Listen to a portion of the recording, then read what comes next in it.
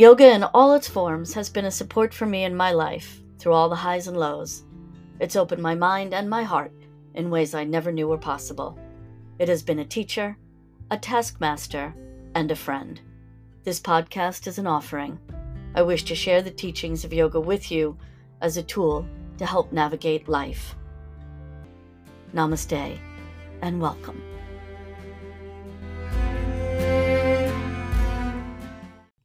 Welcome.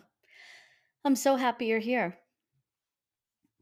So I wanted to share a term with you, and that term is ambiguous loss.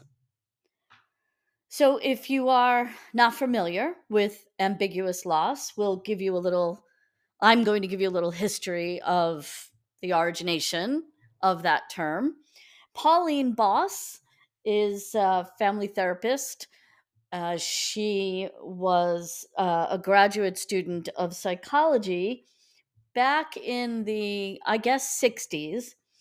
And she started doing her work on mostly the psychology of families. And back at that time, her research led her to a term, normal American family. That was literally a psychological term, the normal American family. And that comprised of the man was the provider, and the woman was the emotional smoother of waters. So, psychologically, in the psychological field, the definition of the normal American family was the man went out to work, the husband went out to work, the father went out to work, and the woman was not only took care of the children and the house, right, the homemaker, um, but she also was responsible to take care to smooth the emotional waters of the family. And this role of homemaker historically was one that was isolating. There was a real isolation to this. So the model was coined the normal American family. Dad went out to work and he was the provider, and mom stayed home with the kids. But she was the caretaker not only of dinner and the laundry and the like, but also the family's emotions. So now she's in this role of isolation, and he's in this role that was away from the house, right? So the father doesn't really get to know their kids, and the mothers, they have this sense of maybe not feeling completely fulfilled, generally speaking, right? Now we come along with the book The Feminine Mystique, and that was written by Betty Friedan. And this is really the first time that it was exposed, this situation, this setup, and this isolation of the woman, because her role was not to be out in the world uh, to the same degree that the husbands were. That book, Feminine Mystique by Betty Friedan, actually labeled the issues, and which was the general malaise of women and all that we said, and also caused a revolution. Now, within this revolution, you now go back to the different ways in which ambiguous loss, the frame coined by Pauline Boss, is applied. Father absence is considered like a type 2. This is according to Pauline Boss. It's a type 2 ambiguous loss where someone is here, but they're not here. Right? So men were given this role of being absent, right? Societally, they were not actually invited to inhabit the space or the role of the emotional smoother of waters.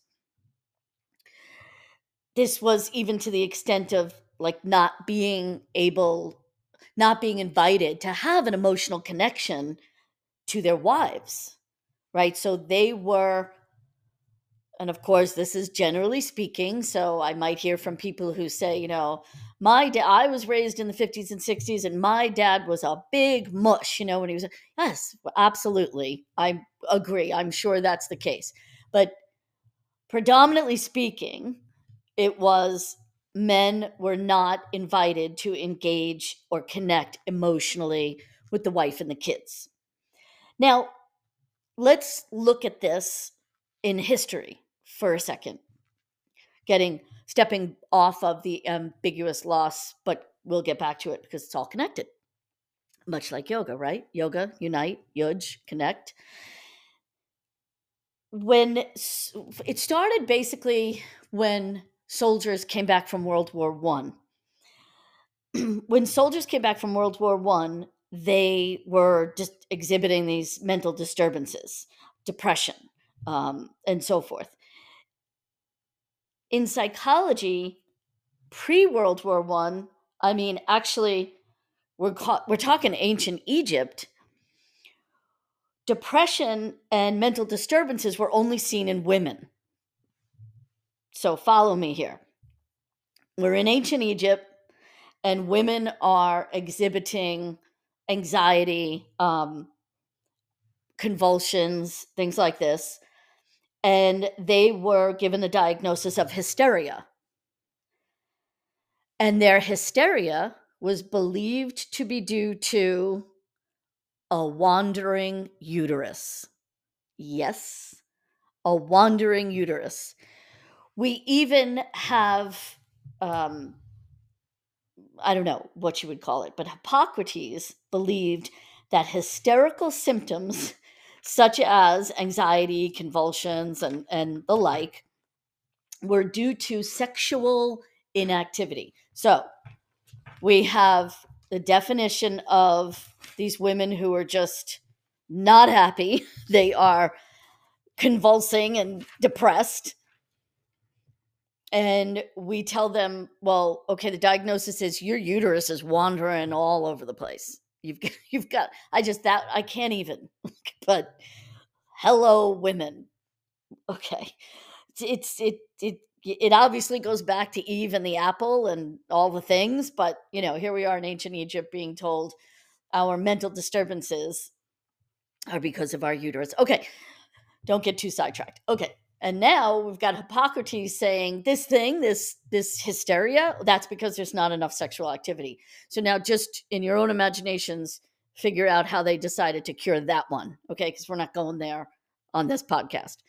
But yeah, it's what you think. Okay, so now as time progresses, cultures are going to argue. They're definitely going to argue about, whether, they're going to argue about whether, like, the prescription would be more sex or less sex, but they are still looking at these ailments, again, the malaise, the anxiety, the depression, and etc., as a dysfunction of the female reproductive organs. And this notion, this medical diagnosis, is going to hang around for a very long time. Long time. And I'll even say, I can remember, this might be a TMI, but I can remember being a kid and my parents would fight a lot. And one of the things in real heated temper fights, my father would be like, get your hormones checked. I didn't know what that meant as an 8 or 9-year-old, but this is where that stems from. Like, if there's a major disturbance, so the mom is not keeping the emotional waters smooth, she better get her hormones checked. Or maybe her uterus wandered up to her left nostril. I don't know where the uterus wanders. Okay, let's move on, lest I get too distracted. So, okay, so now they're going to continue to, never find really a treatment for hysteria, right? They're going to just fail at this, right? Because, anyway, so now fast forward, and we've got the soldiers returning from World War One. Freud and some other guys had basically entered into the study of trauma based on hysteria, but it was always a female problem. So hysteria, trauma, all the things were female. Now you got these guys coming back from World War One, and they're exhibiting symptoms of hysteria. They've been traumatized.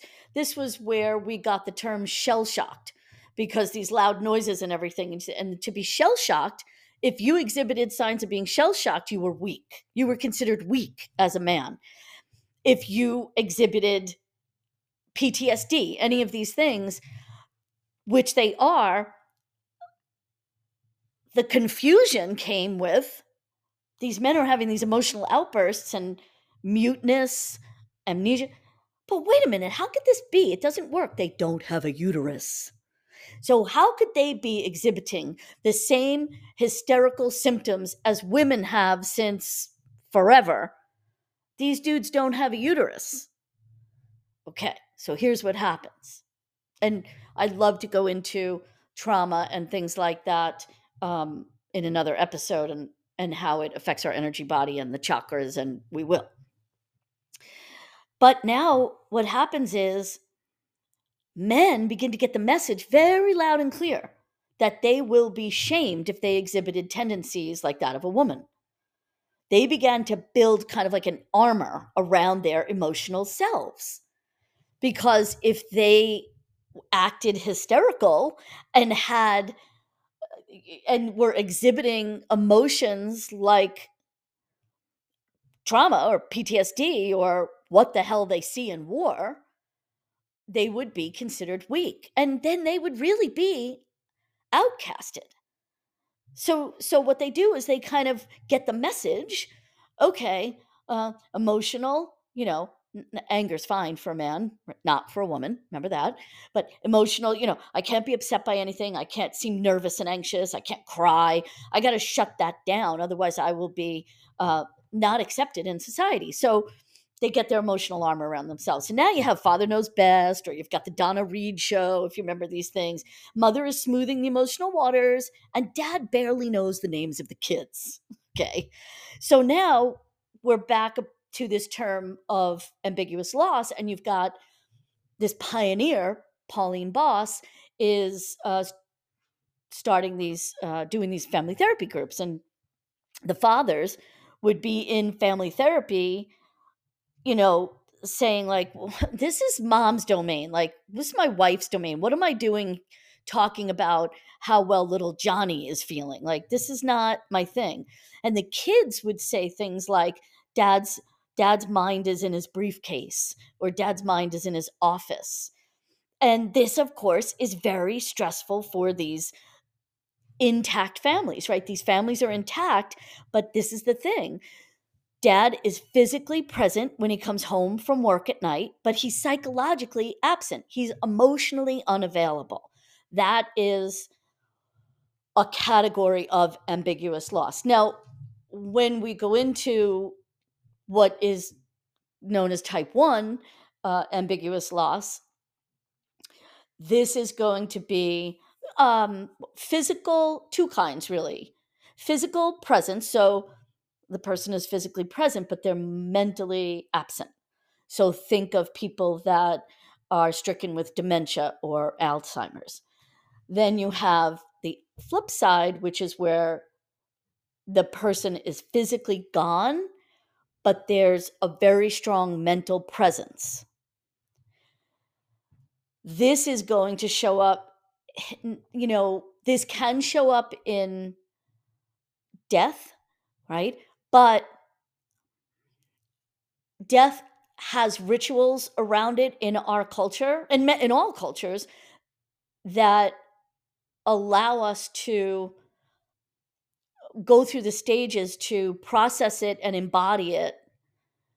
But the kind of ambiguous loss where there's a physical loss but a mental presence would be more like a soldier missing in action, or a missing child, be it kidnapped or runaway. So a dog that runs away, and you don't get that dog back. That dog never comes back. It's like it's unresolved loss.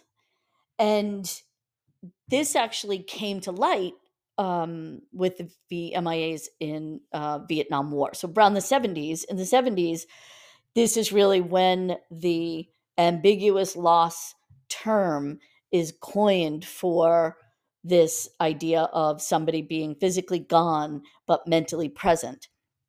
And when we think actually of like our news today, there's so much news. We are inundated with news stories all the time. During a lot of regulations were changed during the Bush Cheney administration to allow for news to just be a shit show where anybody could get away basically for the most part with saying anything, and it just became one of the hardest to really process reality shows.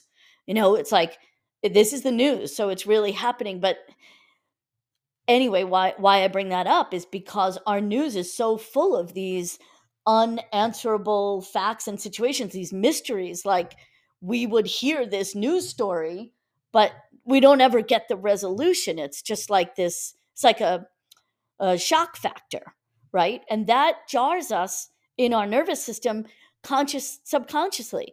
Like, we think that we are just a passersby with this news story, but actually we're taking it in because we take everything in. We metabolize and assimilate all the information. That's what our brain is doing and our nervous system is doing all the time. So now, ambiguous loss can become a complicated loss, which can cause a complicated grief. What this is it's like an illogical, chaotic, painful situation that people go through, like these missing loved ones or the Alzheimer's or the missing child. This creates a chronic long-term grief. Now, this is not to imply that all grief is not long-term. It is.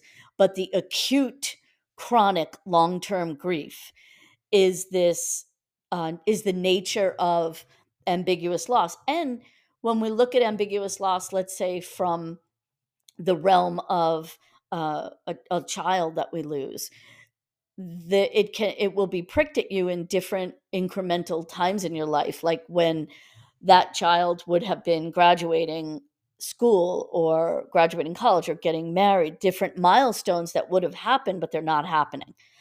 So the rituals that we have around loss and death are really, really important to help us assimilate the loss into and integrate it into our being so that we can carry it forward with us as opposed to being hobbled or paralyzed by it. This is not the case in ambiguous loss. Now, shifting to relationships, I'll speak of the now infamous, but you probably didn't hear too much of her name pre-COVID, Esther Perel. So Esther Perel is a psychologist, and she studies relationships. And she's all over the place the last couple of years, and she's a brilliant woman, much like Pauline Boss. So she speaks of ambiguous loss in the context of, I don't know if this will make sense, but like how loneliness is a crisis of modernity.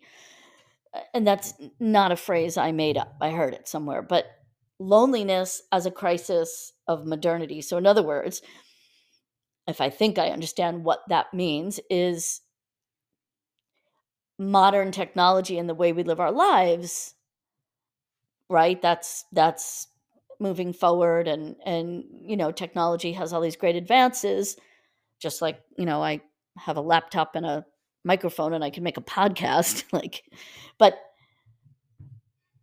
there is a crisis that comes with what the modern technology affords us. So, for instance,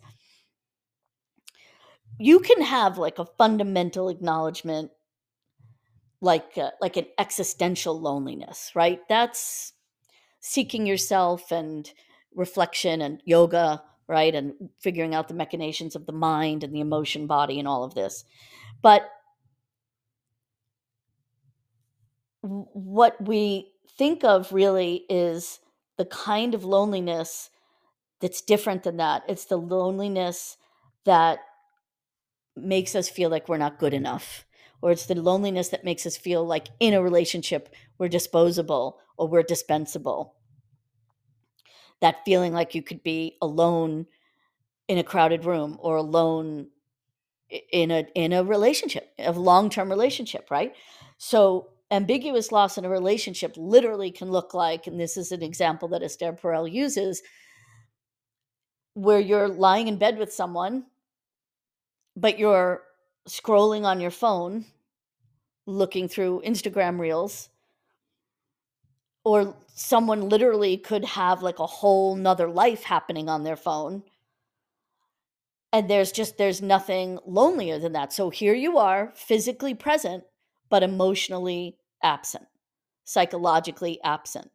She says, Esther Perel posed a question to a group, she said years ago, where she said to the people, how many people in the audience that she was in, the last thing you stroked before you went to bed last night was your phone, even though you were lying next to someone you love? And how many people in this audience, she asked, the first thing you touched when you woke up this morning was your phone? So, ambiguous loss in relationship comes from a lack of acknowledging, being mindful that we are either feeling a loss of emotional connection to the person that we love. You know, ambiguous loss can also feel like you have friendships, but you're not cultivating them, like you're not caring for them. But here you are in a relationship, and if you feel that this person that you're with, they're there, but they're not there, what is that bringing up for you? Um, there's nothing lonelier than the loneliness you feel when you're next to someone that you once didn't feel lonely around, if that makes sense. And this quote from Esther Perel, the quality of our relationships determine the quality of our lives. This is how eros and desire and passion and, the more connected and present we are in our relationships, the more we learn about ourselves, the more we learn about our inner desires, our passions, what fuels us, what makes us feel alive. So, this ambiguous loss, this is what I'm going to posit here, leave with you. Consider your most intimate relationships. I saw a picture on social media that someone I know posted recently, and they didn't post it for this reason, but this is what I saw. They were at a winery, and they took a picture of the people in the winery. And when I looked at the picture, I saw everybody was uh, with someone else, but in every coupling, whether it was two women or two men or a man and a woman, one of them was on the phone and one of them was looking lost. And there was one couple that stuck out explicitly for me in the picture. That's ambiguous loss. You're sitting there, you went to a winery to have a glass of wine with somebody and to catch up, and that person is on their phone and the other person is just staring into the wilderness, the wilderness being all the wine bottles. So look at your quality of your relationships, how you're showing up and feeling present, feeling psychologically present, feeling emotionally present in the physical space that you're inhabiting. So just a little chit chat on ambiguous loss, a little tap in there to the history of trauma and hysteria. Wow, wandering uterus. That should stick with you for a little while. So, thank you for listening. I hope you will listen to this, but also apply some of these thoughts and ideas to your own life and see where these things may be present and where you could possibly make some improvements. Start to cultivate your relationships like the living organisms that they are. Thank you so much for listening. Hands at the Heart Center. May all beings be happy and peaceful. May all beings be healthy and strong. May all beings be safe and protected. May all beings live with ease. Namaste.